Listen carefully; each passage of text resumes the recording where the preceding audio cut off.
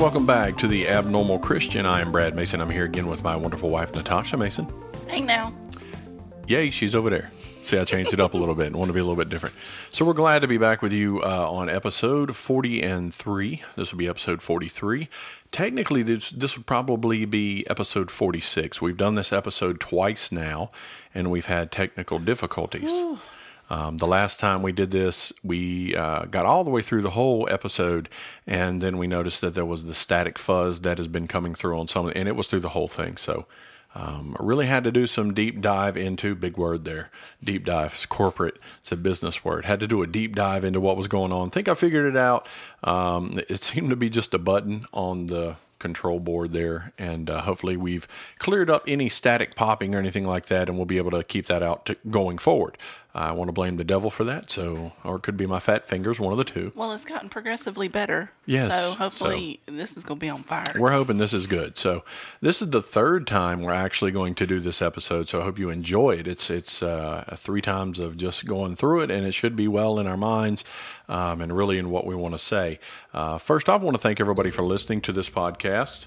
If you are listening to us on your favorite podcast subscription or whatever, we ask that you would subscribe to the podcast, like and share it with your friends, tell your friends about it, share it with your neighbors, tell your neighbor next door. You know, a couple crazy people in North Carolina keep going on about Jesus and the Bible for some reason, and you really got to hear this. So really share it if you don't mind. We're just asking for that. We want it to grow, and the Word of God to be spread abroad.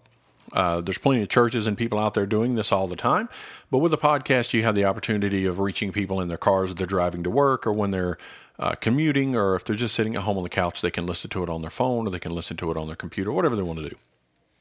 So we're just asking that you just share it with your friends. If you'd like to reach us, you can reach us at theabnormalchristian@gmail.com. We'll be glad to take your prayer request. Or any suggestion ideas for the show. If you have an idea of something you want us to talk about, we'd be glad to go into that, biblically based, of course. So just Bible questions, we'll dig in and find it. One thing you're going to learn if you listen long enough to this show is that I like to dig into stuff. So if you have a question and it's a difficult one, send it to me, and I'll find the history for it. I'll find the reason for it if I can. If it's out there and the answer is out there, I'm going to do my best to find it because it really seeps into who I am as to what I want to be. And that's what this episode is really about. This episode is going to be titled, Does the Truth Matter? And this is could be a hot button episode. We're going to try and leave a lot of the, we're not going to point at things as some people would do. They would point at different things and say this and that are wrong and right. I don't want to do that. We want to look at the root of truth, where it comes from, and really exhort one another, kind of lift you up and say, hey, get to the point to where you start seeking truth in all things. So we're going to look actually in what scripture are we using again? John 14. John chapter 14. So chapter 13, Jesus is with the disciples. He's in Jerusalem. They're there for Passover. They're in the upper room, and he's had the Seder with them, which is the Passover dinner. He's identified who is going to be the betrayer, who is going to betray him. The scripture says the disciples were not I think they were still unclear as to who was going to betray him, which was, if you read the story in the account, it would kind of, to me, I would have been like, clear. Yeah, I'd have been like, oh, it's that guy over there. Really? It's the one you just gave the sop to. Okay, it's him. Get him. So, you get him, hold him down, so that's kind of what's going on there. So we come to chapter 14, and he's continuing on to tell them some things. We're going to read through the chapter, and we'll stop and just talk about verses as they come up. So if you want to start with verse 1, that'd be great.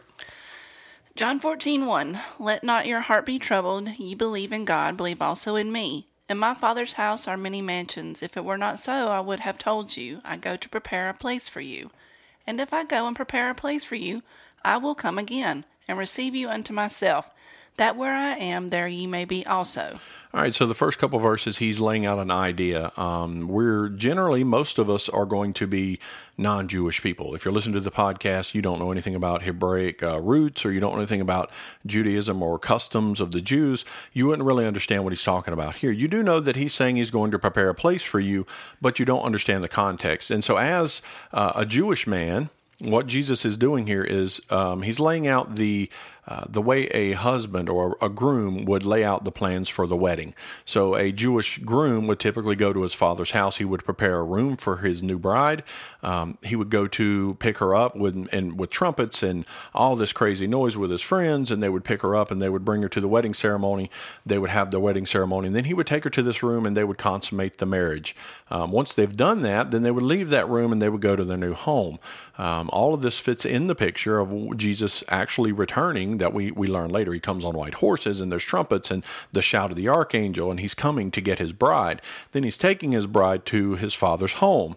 Then the scripture says that he is bringing us back with him to the earth, to a new home. So all of this is a picture of the Jewish wedding ceremony. So this is what he's talking. And the disciples clearly understood what he's referencing here, because there wasn't any questions really about that whole, you're going to make a room and you're coming back, or you're going to make a mansion, you're coming back, what's going on? So continue on. Continuing in verse 4, and whither I go ye know, and the way ye know. Thomas saith unto him, Lord, we know not whither thou goest, and how can we know the way?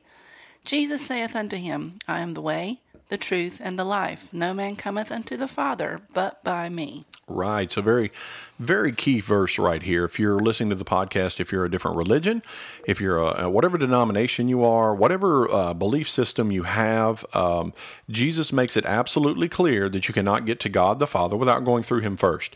I spoke about a woman that I talked to a few weeks ago, and I told her this verse, and she said, who said that about Jesus? Who said that he said that? And I said, Jesus said he said that. He said that it's in the scriptures. He said it from his own mouth. He said, I am the way, the truth, and the life.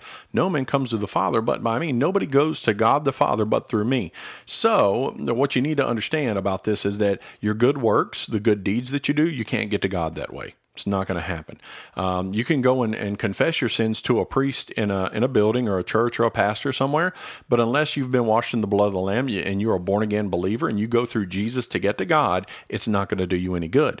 Even if your brother that you've sinned against forgives you, that's not going to get you into heaven. That doesn't get you to God. The only thing that gets you to God is to go through Yeshua, go through Jesus. We have to go this way. So he lays out three things in this verse, if you read it one more time. Jesus saith unto him, I am the way, the truth, and the life. No man cometh unto the Father but by me. So there's three things he lays out in this verse, and I think they're very important in the way that he lays them out.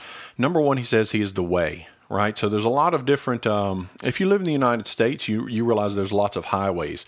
There's lots of side roads, and there's lots of ways you can go to, say I'm driving from North Carolina to Phoenix, Arizona. I used to live near there. I could take Highway 40. I could take, go down 66, I think, up Flagstaff. You could swerve around and go a whole lot of ways to get to Phoenix. In our lives, there's a lot of different ways we do things. We don't all write the same way. The Hebrew, most of the Jewish people, if you look at their literature, most of it is read from the right-hand side to the left.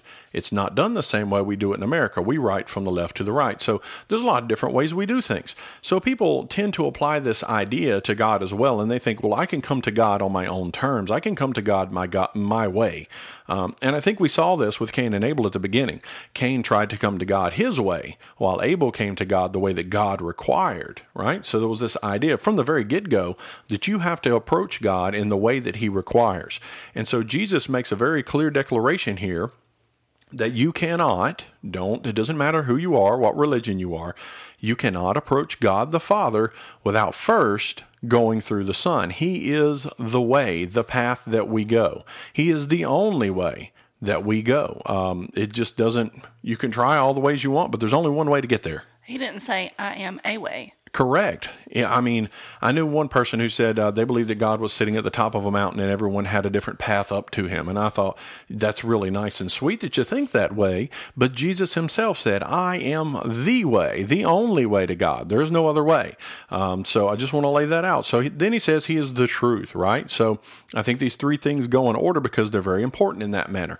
Once you find the way, you don't have to know everything about the Bible. You don't have to know everything about God. Really what you need to know is that God is pulling you in and drawing you into himself, and that he offered up his Son as a sacrifice and he raised him from the dead. That's what the Bible says. If you will believe in your heart and confess with your mouth that God has raised him from the dead, you'll be saved. That's what it says. So the amount of knowledge that you have of God, a lot of people think, well, I have to clean myself up first. I have to get right before I can come to God. I need to be doing what's right, walking in truth, really. I need to be walking in truth before I come to God because he won't accept me. And the Bible is completely says, no, that's not how it works. What you do is you come to God and you let him clean you up. You find the way and then you find the truth. And the truth comes right after that. And the truth is going to lead you down that path and it's going to help keep you on the path. It's going to show you where you need to go and the things you need to avoid. So the truth is very, very important.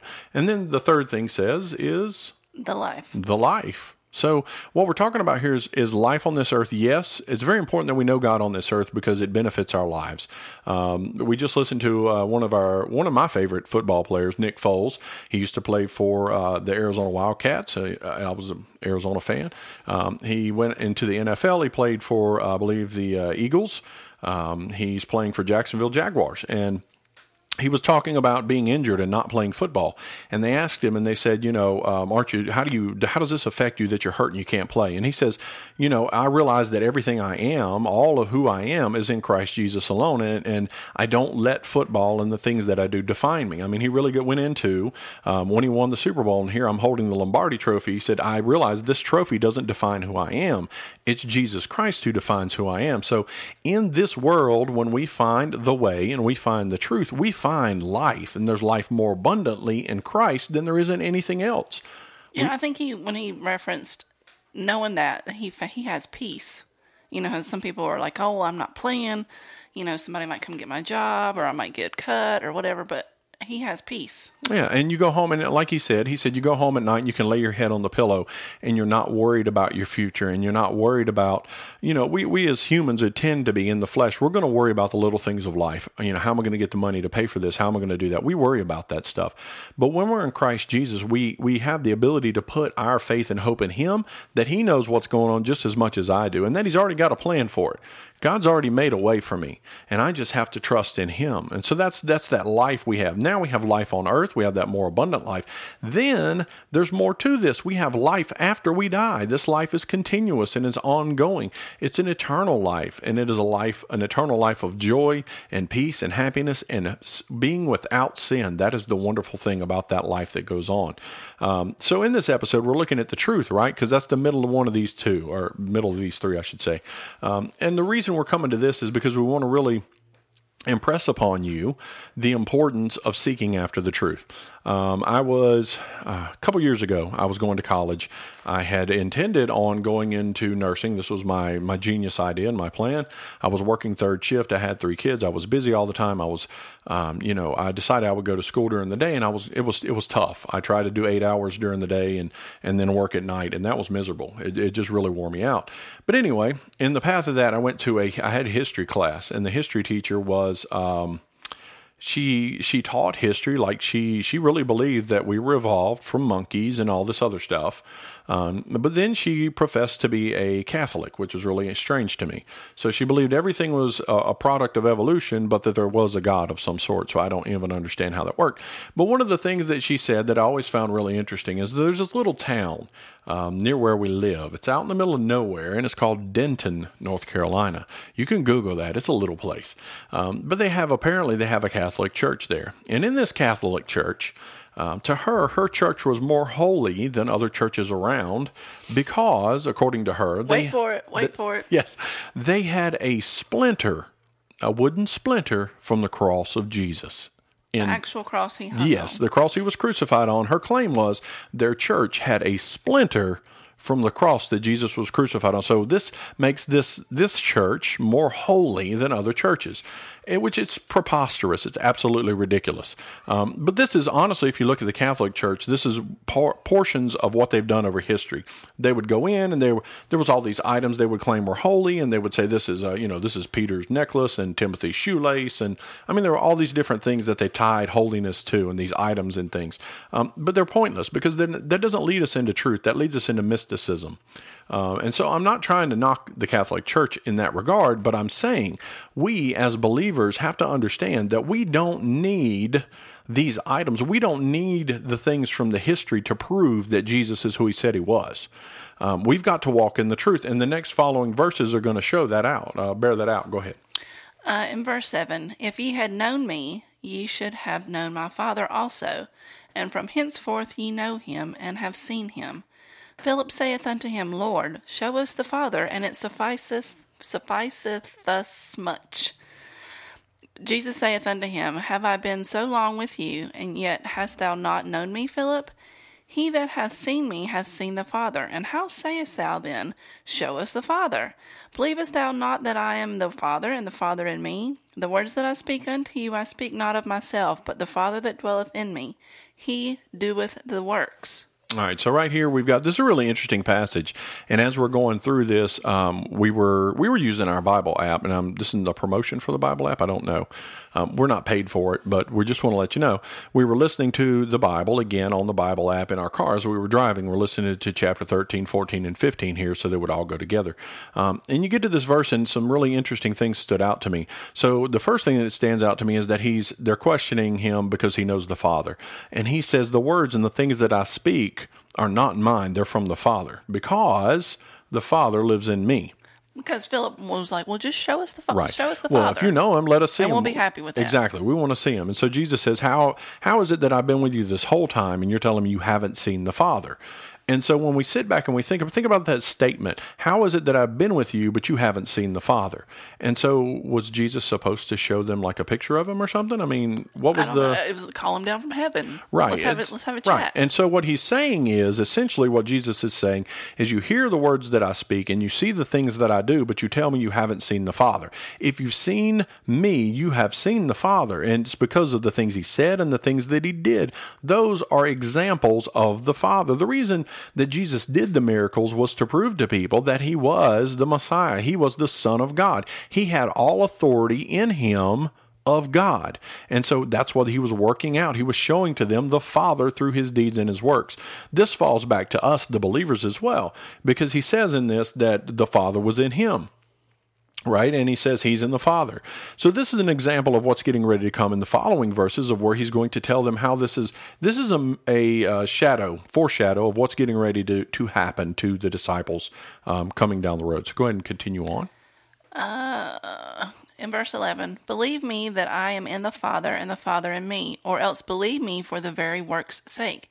Verily, verily, I say unto you, he that believeth on me, the works that I do shall he do also. And greater works unto these shall he do, because I go unto my Father. And whatsoever ye shall ask in my name, that will I do, that the Father may be glorified in the Son. If ye shall ask anything in my name, I will do it. If ye love me, keep my commandments. And I will pray the Father, and he shall give you another Comforter, that he may abide with you forever.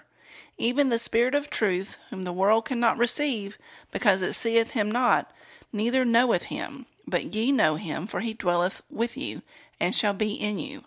I will not leave you comfortless, I will come to you. Yet a little while, and the world seeth me no more, but ye shall see me, because I live. Ye shall live also. At that day ye shall know that I am in my Father, and ye in me, and I in you. He that hath my commandments, and keepeth them, he it is that loveth me, and he that loveth me shall be loved of my Father, and I will love him, and will manifest myself to him. All right, so we'll stop there for a second. So listening to all of that, do you see what's going on? Jesus is in the Father's in him. Now he's saying, I'm going to send a Holy Spirit. I'm going to send a Comforter to you, which he does say, I will come to you, right? So he's saying those three things are all intertwined. The Father, the Son, and the Holy Spirit, they're intertwined. So he is sending the Holy Spirit so that we can be in him and he can be in us as he is in the Father. This is the example that Jesus is setting out with God the Father, that God the Father is in him and we are in the Son. And so he says, this is interesting, and I like the way he puts it. He says, because I love you, my Father will love you.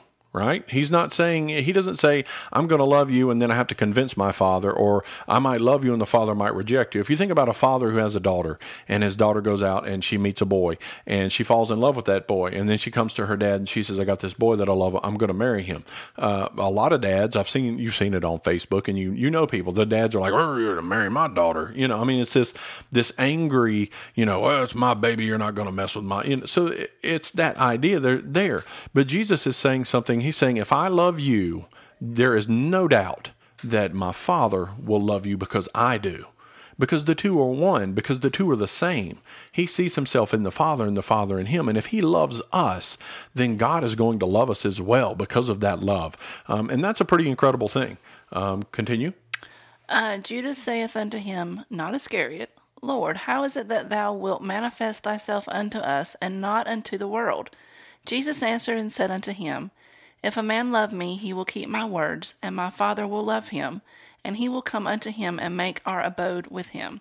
He that loveth me not keepeth not my sayings, and the word which ye hear is not mine, but the Father's which sent me. These things have I spoken unto you, being yet present with you. But the Comforter, which is the Holy Ghost, whom the Father will send in my name, he shall teach you all things, and bring all things to your remembrance, whatsoever I have said unto you. Peace I live with you, and peace I give unto you. Not as the world giveth, give I unto you. Let not your heart be troubled, neither let it be afraid. Ye have heard how I said unto you, I will go away and come again unto you. If ye loved me, ye would rejoice, because I said, I go unto the Father, for my Father is greater than I. And now I have told you before it come to pass, that when it is come to pass ye might believe. Hereafter I will not talk much with you, for the prince of this world cometh, and hath nothing in me. But that the world may know that I love the Father, and as the Father gave me commandment, even so I do. Arise, let us go hence. So here he is. He's talking to the disciples. He's a few things here that he says. He's going to give them peace. We spoke about this together the other day about the peace that God gives, and why he says it's different than the way the world gives us peace, or the way the world has peace. And what were the things you had said about that peace? Do you remember? Because I'd asked you, what is it about this peace that is different than the world? I don't remember. So the world, the peace that Jesus gives us, number one, is an everlasting peace. It is the peace of God. It's something that we can't experience without being in the Son. Number two, it's a peace that is never... It's quiet. Yes, and it's never withdrawn from us. Jesus is not going to take it away from us. So the world gives you something, looking for something in return. They're looking for, an acknowledgement. Well, I'll do this for you, right. But you got to do this for me. Yeah, it's that quid pro quo. I'm going to do something for you. You're going to do something for me. And so it's not necessarily peace, because you know they've done something for you, but you lay down your head at night and you worry about how I'm going to pay them back.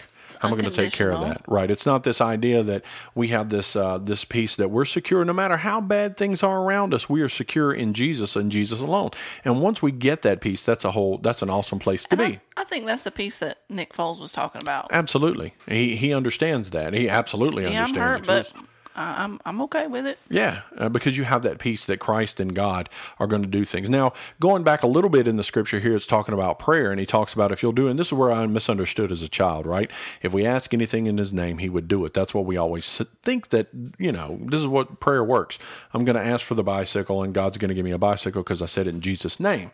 But there's another portion of that scripture that was very important. He says, if you can find it there. Just give me a minute. Okay. So he's talking, and he's talking about prayer and how we pray to the Father. And when we ask it in his name, it's going to be in something special. So she's looking. Special. She's looking. We're going back and we're looking. Now, this is a homegrown podcast, y'all. This ain't no fancy, big house on a hill somewhere, Money Mountain. Okay. So anyway, he's saying. Oh, okay, I got it. Okay, Sorry. go ahead. Verily, verily, I say unto you, he that believeth on me, the works that I do shall ye do also, and greater works unto these shall he do, because I go unto my Father.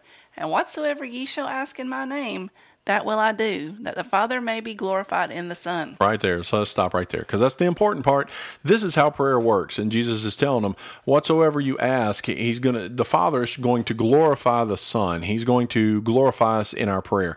And the things we need in life, the things we desire, they should glorify God. And if they do not glorify the Son, he's not going to do it. I'm not going to say, hey, God, in Jesus' name, I need $10 million tomorrow. And I'm going to go out here and buy a big car and a big house, and I'm going to do all these worldly things, and I'm going to spend this money to make myself feel good. God's not going to do that, because it does not glorify the Son. We have to understand the way we pray and the way we interact with the Father is the way that we're supposed to be. It's not I that live, but Christ within me, right? I'm supposed to be out of the way and let Jesus live in me. And this goes along with the idea that if you've seen the Son, you've seen the Father, just like he told the disciples. If you've seen the Son, you've seen the Father. The world should see Jesus in us, and it's by our actions and by our words, the things we say and the things we do. If the things that we say and the things that we do align, and they fall in line with the Word of God and the Scripture, and they are in submission and subjection to the Father, then the world is going to have no point of looking at us and saying, that person is different. There's something about them that's very different. I think on the previous podcast I had mentioned this, that eventually we all come to death and we all go to die. And one of the things, I think even Nick Foles would agree with this, is that when we're laying in the casket and people are walking by and viewing us, he, as much as I, would say, I don't want anybody really going on about what kind of great guy Brad Mason was.